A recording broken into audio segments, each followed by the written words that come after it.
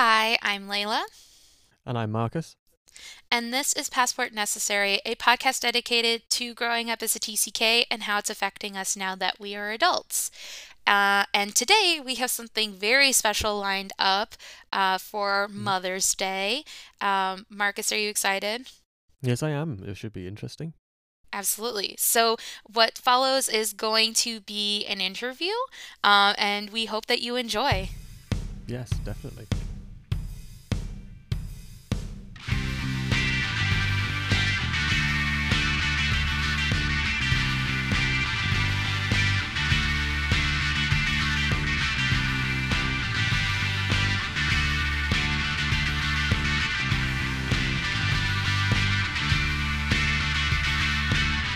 Hi, this is Layla Gentil, and I am here interviewing my mother, Ida Heckenbach. Say hello.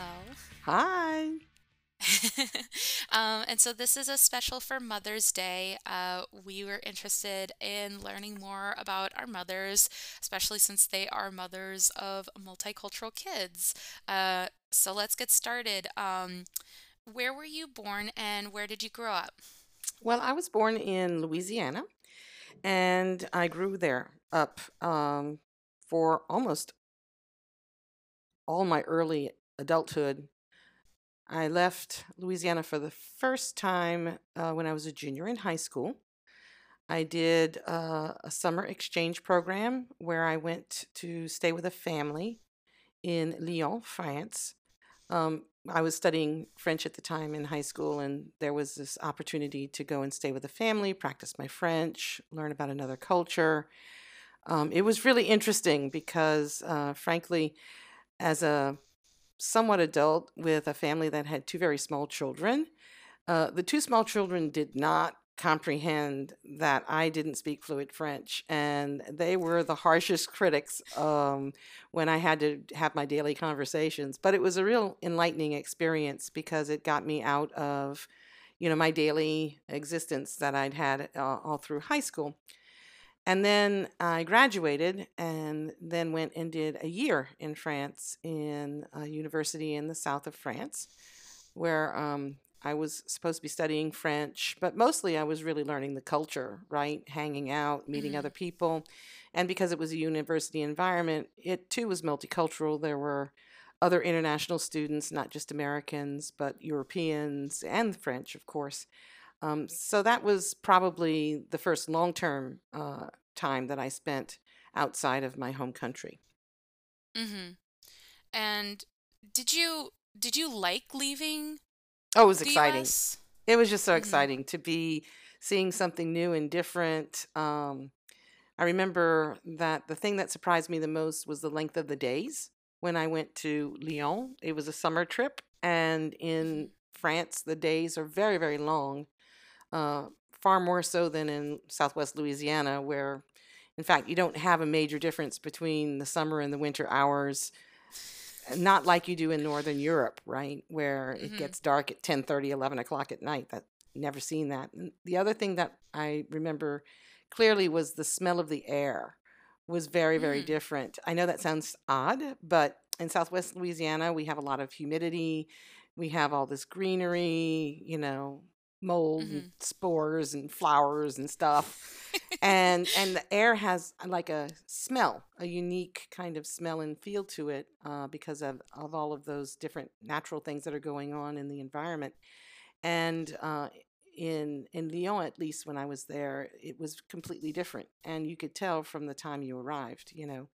It just didn't have the same kind of humidity and odor. It tasted, smelled, felt different. It was exciting. Mm-hmm. And did you grow up in a culture that was different than the one your parents grew up in, or was your mother also from Louisiana, or? Yeah, well, I grew up with mostly members of my mother's side of my family because my Mm-hmm. parents divorced when I was quite young.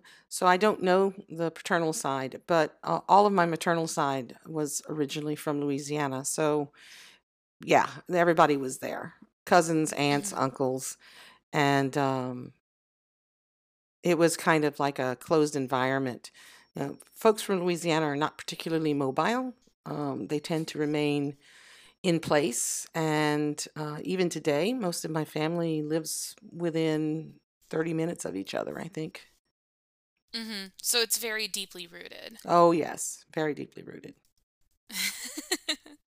And so were you always interested in traveling, or learning about other cultures, or was that something that after you had done your first trip in, I think you said junior year of high school, was that when it started for you? I guess I was always interested in foreign languages, and I guess with foreign languages comes the concept of travel, right? When I was Mm-hmm. growing up, we had a Vietnamese family that lived right next door to us. We had up the street Cuban family. Further down the road, we had some other immigrant families, and all of these different languages were kind of part of the background of my growing up. And I was always curious about, what all that meant. And then in my own home life, my great grandmother often would speak French so that I couldn't hear what she was saying. And I think it was one of the reasons why I decided that I wanted to speak French, because I wanted to understand the conversations that my great grandmother was having with my grandmother, because Mm-hmm. she had grown up Francophone. She'd grown up speaking French and had learned English later in life. So for me, the doorway into the outdoors beyond was in part my maybe intellectual curiosity on languages themselves. Mm-hmm. And you've just always had that like natural interest in learning languages, because Guillaume, who's my brother, he's also been very similar to that, where he just suddenly wants to learn a language. I mean, he learned Russian by himself, Yep, he learned German by himself yep, just because he wanted to. right. I think I once counted, I think I've done like 10 languages over time. And all of that was just pure curiosity. I did Hmm. French, Spanish, Latin, um, Russian, modern Greek, Turkish. And then later in life, for other reasons, I also did Japanese and Korean. And when I add them all up, in either formally or informally, I've probably studied, yeah, about 10 languages. It's just kind of that part of my brain, I guess, maybe likes that. Hmm. It's the math part of my brain, maybe. You find it very satisfying to like figure out how the language works. Yeah, I do. Hmm. So, with that, because I know that language is its own thing, but you seem to be the most comfortable in, at least from my understanding of growing up with you, French and English were the ones that you were most comfortable in. Was it because understanding the culture helped? Because language is very much entrenched within the culture, and you grew up speaking American English, and then you learned over time French. But you also lived in France for a little bit. So did living in those countries kind of help you really get a grasp of the languages? Oh, yeah, I don't think you can separate the two. I'd studied Spanish for years at undergraduate and graduate levels, but it was only when I was living in a country where I spoke Spanish on a daily basis that it really started clicking for me. And the same thing with Korean and Japanese, right? Hmm. And I think it's even more intrinsic when the culture and the language are so different. So, like, Spanish, French, they're both Romance languages. There's a European common history. There's, certain stuff that's just kind of like within the package of things that we feel comfortable with. But then when you go Hmm. into languages that are very different, like Turkish or Korean or Japanese, um, the words don't mean anything if you don't have some sort of connective tissue to the culture, because Hmm. it emanates from it and interacts with it. Hmm. No, that's interesting. Um, so and this is kind of turning into something a little bit different, but what's one country that you still want to visit? We've been able to visit quite a few You countries mean a place that I during, haven't been yet? yes, a place that you haven't been yet that you still want to visit. Ooh, I know that's the world is very big. that's a tough one. Um, uh, I mean, at this point in my life, I've actually traveled a fair amount, right? I've been in Mm-hmm. Australia, I've been in Asia, I've been in Africa, Europe, South America, North America. I have not gone to what we would call, South Central Asia, like Mm-hmm. India. I think India would be a really interesting place to visit. Of course, not right now with the Mm-hmm. current COVID crisis that they're having, but it's an old culture, a very deep, rich culture. I think that would be a fascinating place to go and spend a little bit of time. And of course, Mm-hmm. another place that I've always wanted to go is Vietnam, but I haven't made it yet. I know we've been talking about going to Vietnam. I remember us talking about going to Vietnam since I was very little. Yeah, that little tiny part, tiny if you wish, that part of Asia, I think is very, very interesting. And, Mm-hmm. we've been to Indonesia and we found that fascinating. Um, we've been to The oh, the Philippines. Philippines as well. But I Mm-hmm. think that there would be some new experiences to have if we were to go to places like, Vietnam or India that we haven't been yet before. Mm-hmm. No, I agree. I think it would be really cool. Um, Now, out of all the places that you have been to, that you visited or lived in, what was a place where you would want to settle down and why? And the caveat is, in this fictional scenario, money is not a problem. So Okay, so then wherever you would want to be. I will posit my own caveat. It will be the place that I create out of all the fabulous parts of different places I've been. Um, my ideal place would be a place where you would have flowers most of the year, Hmm. not massive temperature shifts. So you had kind of like a constant temperature. You would have beach, water. You would have outdoor space to live in, um, kind of like a central patio space where your house can kind of be open to nature and yet still protect you. Where Hmm. you would have friendly people, food that doesn't require disinfection for hours before you eat it or cook it, water that you can drink that won't give you amoebas, and and and animals that are well treated. And by Hmm. that I mean, when you're out and about, you see, cats and dogs in the street who look healthy and aren't abused. Maybe even horses from time to time. That's kind of fun, horses. You love seeing horses. Anytime we used to go on family trips, I always remember, like, we wouldn't necessarily point out any other animals, but if you saw a horse, you got so I excited. love horses. I think they're awesome. Of course, cats are my absolute favorite because, putting a Hmm. horse in your house, forget it. But um, if you had an ideal environment where you could create, the kind of ambience that you want to be in, where you could have like outdoor meals, have friends and family over, have your, domestic animals kind of hanging out with you, nobody feeling confined. um, I don't know if there's that one ideal place, because what I've Hmm. described is actually little parts of different places that I've been that I was like, oh, I want that one thing. Oh, I like this little part here. Oh, this would be Hmm. great if I could have this too. Who knows? Maybe I'll buy an island one day and just create my own country that does what I want. But I'm not queen yet, so I guess that won't happen. Yet, she says yet. So I know this is always a hard question for people who travel a lot because home the meaning of home kind of changes and shifts as you go to different countries. But True.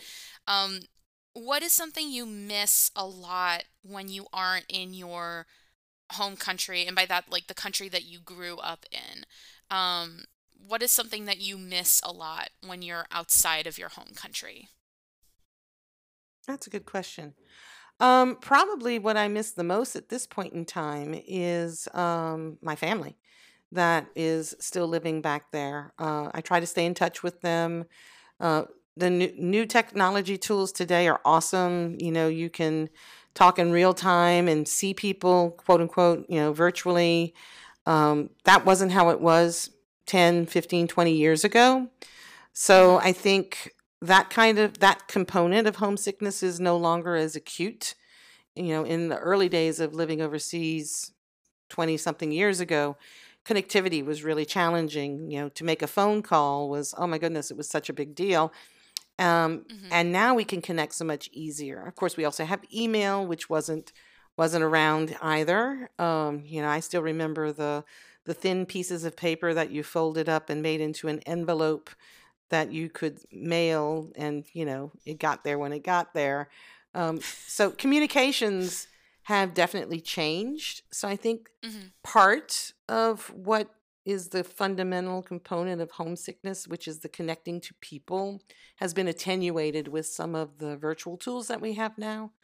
But then, there's the physical presence stuff. I think what I miss most probably are a couple of the components of life there. The food. Mm-hmm. We have a unique culture in Southwest Louisiana that has its Mm-hmm. own kind of food that I've been able to reproduce over time in different places with lots of substitutions, but it's never quite the same, right? And Mm-hmm. then the other thing that I probably really miss the most is the social aspect of all of the outdoor festivals. Mm-hmm. There is a festival for everything: a festival for rice, a festival for crawfish, a festival for sugarcane, a festival for frog legs. I mean, you name it, there's a festival. And it's basically an excuse for people to get together Mm-hmm. and dance and listen to music and eat outside and just kind of chill. And having that kind of experience, um, you don't find that everywhere you go, right? And there's a Mm-hmm. regularity to it in Louisiana. If you go online and you look up, festivals in Louisiana, there's virtually something almost all the time, except in the Right. hottest of the hot months where it's just miserable. But Oh, it's so bad. I know. I always was not like unhappy, but whenever it was like, okay, we're going back to Louisiana for the In summer, it was like, July, oh yay! no. August, yay! But I mean, the big festivals, the ones that are best known, like the Jazz Festival in New Orleans, the Festival Acadien, the Festival de Musique Internationale à Lafayette, all of those, they kind of represent that kind of culture, where it may not be super sophisticated, but music, dance, that's important, right? And Hmm. having venues where people can get together, and it's not, how can I put it? It's not a snobby culture per se, because it's accessible. You just Hmm. walk into it. It's in a park. It's open, except for the jazz festival. The jazz festival does have tickets, um, but those kinds of outdoor experiences, I don't know if anywhere else in the United States has quite as many. I'm sure there are some places that have them, but it's the frequency and the regularity of those kinds of popular cultural events where people can get together and, you know, hang out. That I do believe is something that I miss. Yeah. Yeah, it's a very, I mean, that's the thing that I always remember from Louisiana, and I don't have a lot of memories of it because I was there when I was so young, and I remember it most when we would always go back and visit. But the thing I always remembered was how warm people were, Mhm. even if you were a total stranger. Like in Louisiana, people are more than happy to help you out. They're always friendly to you. There's this sense of community, even if you are an outsider, which I think is unusual because Louisiana feels like such a tight-knit group. And like you said, most people in Louisiana aren't mobile, they don't really leave. Right. So the fact that you can be an outsider that comes into that kind of space, usually there's a sense of like, oh, you're an outsider, we don't want you here. Yeah, no, But that's in different from fact, it's some more other places that welcoming. we've been where, they had a very, very strong culture, but it was very homogenous, right? You know where I'm Hmm. talking about. I'm not mentioning it Yes. directly, but you would never be inside ever Mm-mm. in that culture. But I think part of it comes from the fact that, Louisiana is a Creole culture in the proper sense of the word. It was made up of waves of immigrants that came over time. There were the French, there were the Spanish, there were the Haitians when they had the revolution in Haiti. Then you had a wave of Germans, then you had a wave of Irish, then you had, um, in my lifetime, Vietnamese. So it's a very gumbo culture, right? And it's Mm-hmm. and it's not just New Orleans, the port city, which tends, port cities tend to be more of a kind of melting pot anyway. But even when you get out into the countryside, quote unquote, of Southwest Louisiana, which you would say is, well, primarily, um, you know, francophone. No, actually not, because they also had Indian tribes there well before any of the explorers came. And there are still some of those settlements even today. And all of those communities, including, all of the slave communities that were imported and, wound up after emancipation, settling in that area. When you go back and you look at the demographics, I mean, it's just amazing, the variety, all of that. And it doesn't mean there aren't tensions, but there are certain elements, I think, that keep the community together, in that there's um there's a sense of place, Mm-hmm. right? There's a deep rooted history with the place that they are living in. Yeah, and the reality is it's very much Creole in that many of those communities intermingled, right? Mm-hmm. So there weren't these artificial barriers that were established to separate the different communities. For example, when the German wave came in, they learned French. They Mm-hmm. didn't say Germanophone for very long. Whereas in other parts of the United States where you had big influxes of German communities, they remained German speaking for a very long time. And people just kind of like got into the flow, right? And Mm-hmm. so you wind up having a very unique mix of cultures and languages and attitudes. And of course, today in modern Louisiana, especially in the South, primarily New Orleans, but not just, there's also the new Hispanic communities. When I say new, note that I said when I was a small child, we already had a Cuban family living next to us. So it's actually not all that new, but it's Mm-hmm. different types of Hispanic communities that have also moved in. To me, Mm-hmm. that all adds to the richness of it.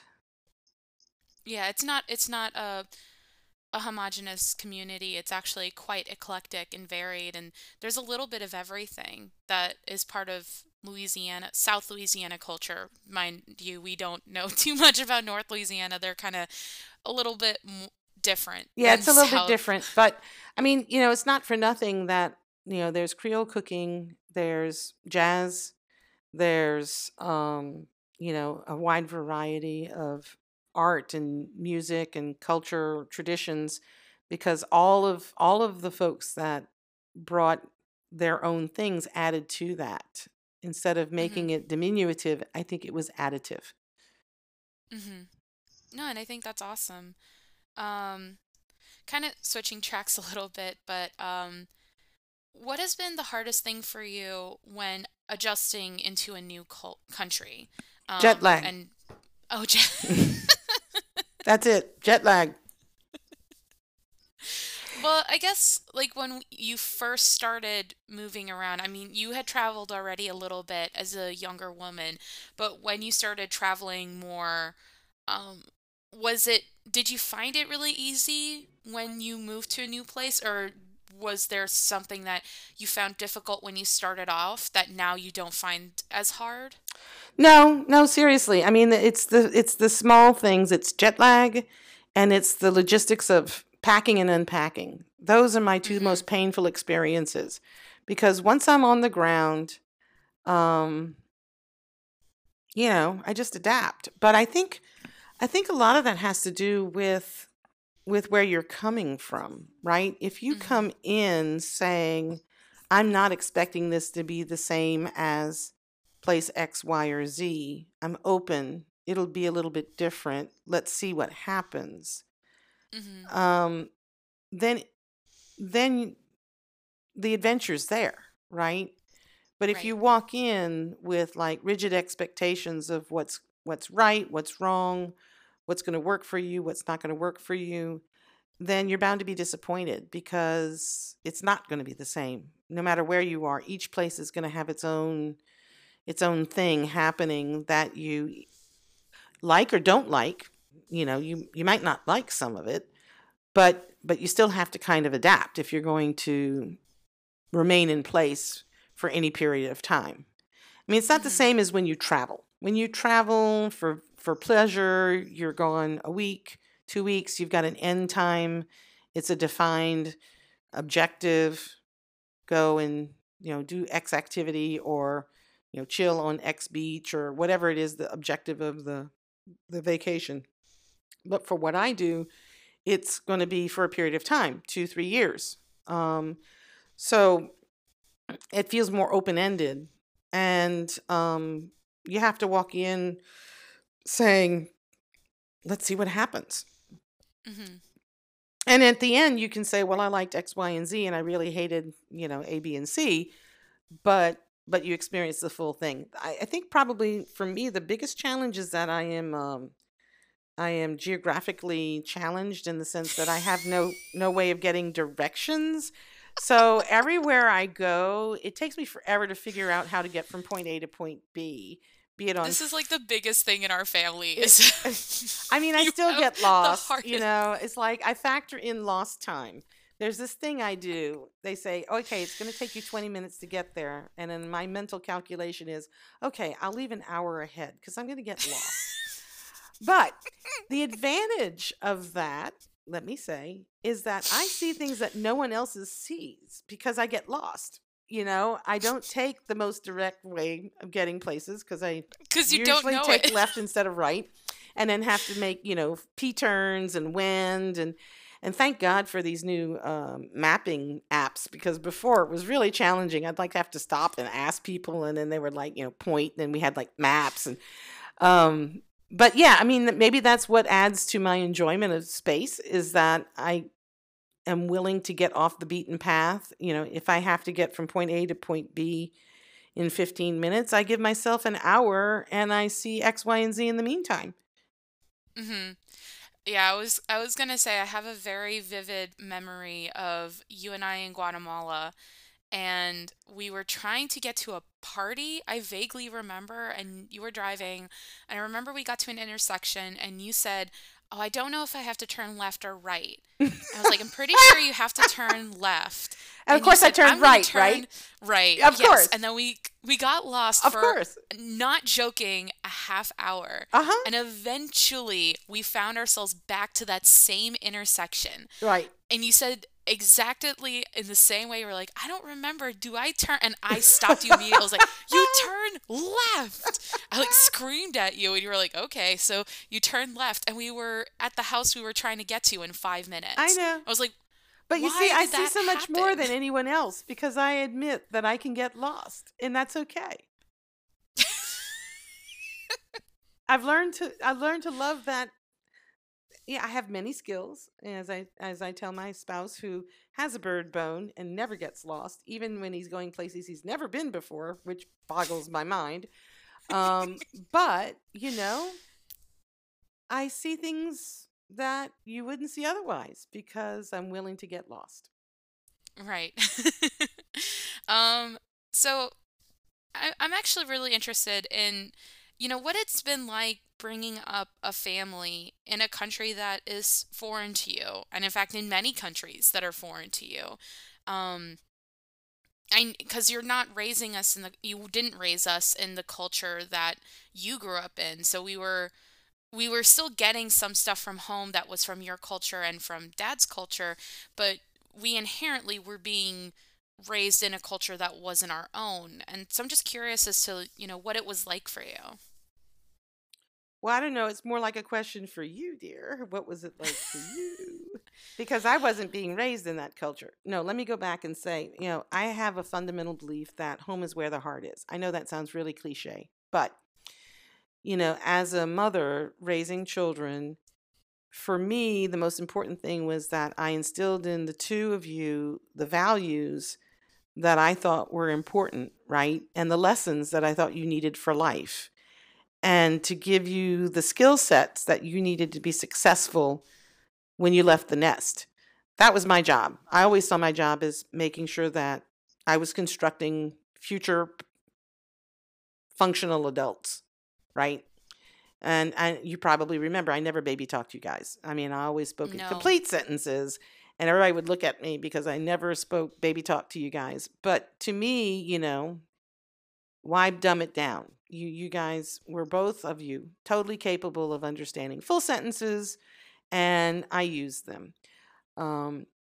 But raising you in different cultures was also an opportunity to have all of these elements that I talked about earlier, like where would be the perfect place I live. Not just the physical elements of, do you have a space for your cats, or do you have, an outdoor space for eating meals, but also all of these little cultural things that just are appealing, right? And you get to pick and choose. It's in a way, it's even better than when you're in one place, because as you go through time, you go, oh, that I really like that thing. That thing is a good thing to do, or I like that thought, or I like that custom, and it allows you to construct a reality, if you wish, that's a little more inclusive than Hmm. when you only see one vista, right? Right. And so for me as a mom, that was really, I think, what I saw. Like when we would go somewhere, like say go to a temple, you got to take your shoes off, um, to show respect. It doesn't matter that you don't necessarily adhere to that specific religion, but learning how to respect that others have that practice, and that it's as simple as taking your shoes off when you walk over that sill. You don't have to believe in it, but it shows the respect to others. Those kinds of small things, I think, for me as a mom, gave to you as children a wider appreciation of others. Hmm. But then I can turn it back to you and say, how is it for you? I honestly can't imagine being raised any other way. I've heard, being raised in one location. I had many friends in college and even now who like they grew up in the same town. They have friends from when they were really little and they remember like all their neighbors, they all went to the same school. And that just, not that it seems bad, it just seems alien to me. I Right. think, it's very hard for me to imagine that for myself Hmm. because honestly, I really liked moving and growing up in different cultures and learning about different cultures and trying to understand other people. I think for me, that was the most interesting. And I've always been a storyteller. I've always been a person who's been fascinated by stories, whether it be fairy tales, myths, and then later on theater, which itself is just storytelling. Hmm. I think for me, I was always fascinated by how story is told in different cultures because the way a story is told in Guatemala is very different than the way a story is told in Japan because the values are different. Hmm. And I always found that so interesting. And so there was always this element of what's going on here? I want to learn what's happening. And Hmm. so being in different cultures meant that I always felt like that need to learn and that need to explore was always being satisfied. Hmm. And I think one thing that I definitely appreciate um, with being with having that, multicultural growing up is also that you encouraged it. There was never the sense of um no, well, not that or everything but this. There was always this element of if you feel ready to learn it, go and learn it. Like not that you would say, "Oh, anything is fair game," but there were No, certain there things were you would limits. censor. There Yeah, there were were limits. limits. Yeah. There were definitely limits, but there was always the sense of I want you to learn it. I definitely want you to grow and explore and figure things out on your own. And if you need my help, I'm here for you. Right. And I really appreciated that because even now as an adult, I feel like I'm very much, that's how I learn is I like learning on my own and figuring things out, but if I need help, having someone there who I can reach out to and say like, "Hey, I don't understand this." Right. And having someone go, "Oh, you know what? We'll work on it together." And that for me, I've always found very helpful. Um because there were always a lot of questions. There was always things that I didn't understand, and instead of being treated like, well, you should know, or how do you not know this, it was always, well, it's a learning process, let's figure it out. If I don't know the answer, we'll find someone who does. And I always appreciated that. I always found that prepared me very well for when I became an adult, because I I think there's an illusion as you're growing up as a kid that adults know everything. Mm-hmm. And I feel like And we don't. I know, and honestly, this sounds awful, but I feel like I learned that really early. Yeah. Whereas I feel like a lot of kids, they go into like even their teenage years thinking, oh, well, adults know everything. I feel like I learned really early adults don't know everything, but adults know who to go to for answers. Right. And I Yeah. think that And I helped me think a lot. the other thing to build on that is probably, because we had these varied experiences in different places, not all of it did we necessarily feel comfortable with or say we Hmm. should adopt this or say, we want to do this. But being able to sit back and say, okay, what's with this practice? And why is this practice uncomfortable? And, what components of it are bothersome? Because, not every element of every culture is agreeable, right? Hmm. There's there's a wide range of practices out there that frankly I'm like, no, I'm not going to do that. But I think being able to sit back and say, what does this mean and why is it there, makes you be able to interact with it positively instead of just shutting it down and shutting it out, Hmm. right? Hmm. Absolutely. Um, So we actually you actually answered one of my questions already. So we're actually kind of at the last question. Um, do you find that the idea of motherhood varies from culture to culture? And do you find that your idea of motherhood has shifted over time because of interacting with all these different cultures? Well, I mean, despite what would appear to be an extreme flexibility on my part, I would have to say that I've always pretty much had a very solid idea of what I wanted to do as a mother, um, how I wanted to have my kids experience and grow up. And I did my utmost to kind of shape that environment so that that could happen. Um, the idea of motherhood.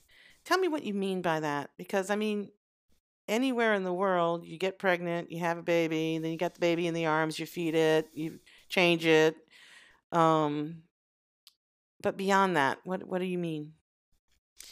Well, I think motherhood isn't always the same in every culture. I think in some places motherhood is seen as a job, as like Mm, that is your job, you are a mother. mm-hmm. Whereas I think in some other cultures motherhood is seen as more a piece of your identity. It is a part of who you are, but it doesn't become the entirety of you. So I guess I'm just curious as to like like the idea of motherhood, has that shifted the idea of it over time? Like when you were a kid, did motherhood seem like, oh, this is a job or this is your identity, and then change over time? Well, I mean, I always worked, um, even when you guys were really small. So for me, it was always a balancing act, right? Mhm. It wasn't the only thing I did. It was one of the variety of things that I did. It was my principal focus in many ways, but I also had work and studies and other things going on. I think people who, I mean, this is my own personal opinion, and it has nothing to do about the idea of mo- motherhood varying from culture to culture. But I think, from my own personal opinion, if all you do is one thing, you're not well rounded, and that applies Mm-hmm. to motherhood as well. If all you do is work and nothing else, then you're not well rounded.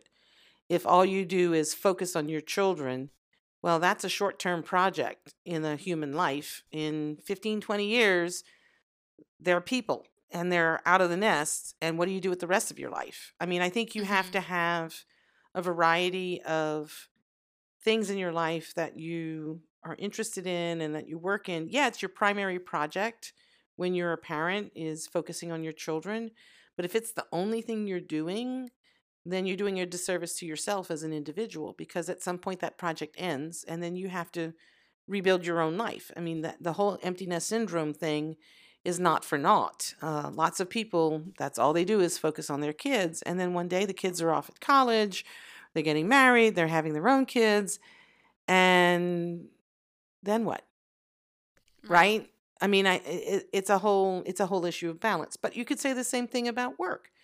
If people who focus you know intensely on work, that's all they do, work driven, focusing, well, one day the man's going to fire you, or you're going to retire, or especially in the modern world where jobs change and shift quickly, as we've seen in COVID, lots of people found themselves without work. If that's your anchor in life, it's tenuous, right? So you Mm-hmm. have to have more than that. You have to have more than just that one thing. So, I mean, in the end, being a mother is part of a life project of a woman, right? If you choose to have children, it's one of the things you're going to do in your lifetime. How much time and energy you focus on it, how much thought you give to it will vary. Of course, motherhood has changed over time. We no longer have 10 kids because we lose 5 of them before the age of 10 to childhood diseases. We only have a few children, and so we have the bandwidth to focus more on those fewer children than when you had, large broods that you had to kind of like manage loosely because you didn't know who was going to die tomorrow from having something happen to them. I mean, Right. life has changed, right, in the last 100 years. Childhood has changed. I think motherhood has changed. Work has changed. Um, in the end, as I get older, I realize, change is the one common factor. The one stability is change. Mm-hmm. The speed of change, however, I think has been a factor that's made things more difficult for folks, because things used to change more slowly. Mm-hmm. But change is the constant, right? Yeah. If we're not changing, we're not developing, we're really not growing as people or as a society. Yeah, but change is scary. Oh, yeah, absolutely. I mean, I don't think anyone can deny that. I think there's positive in change, there's negative in change, but I think things changing no matter what, there's a little bit of a fear because it's not what you already know. It is change, it's something new. So that Right. in itself is inherently a little trepidatious. Yeah, I guess that's what makes it exciting. Yeah, that's very true. Well, thank you so much for doing this, Mom. You're welcome. This has been really fun. Did we hit all of the points that you wanted? Absolutely.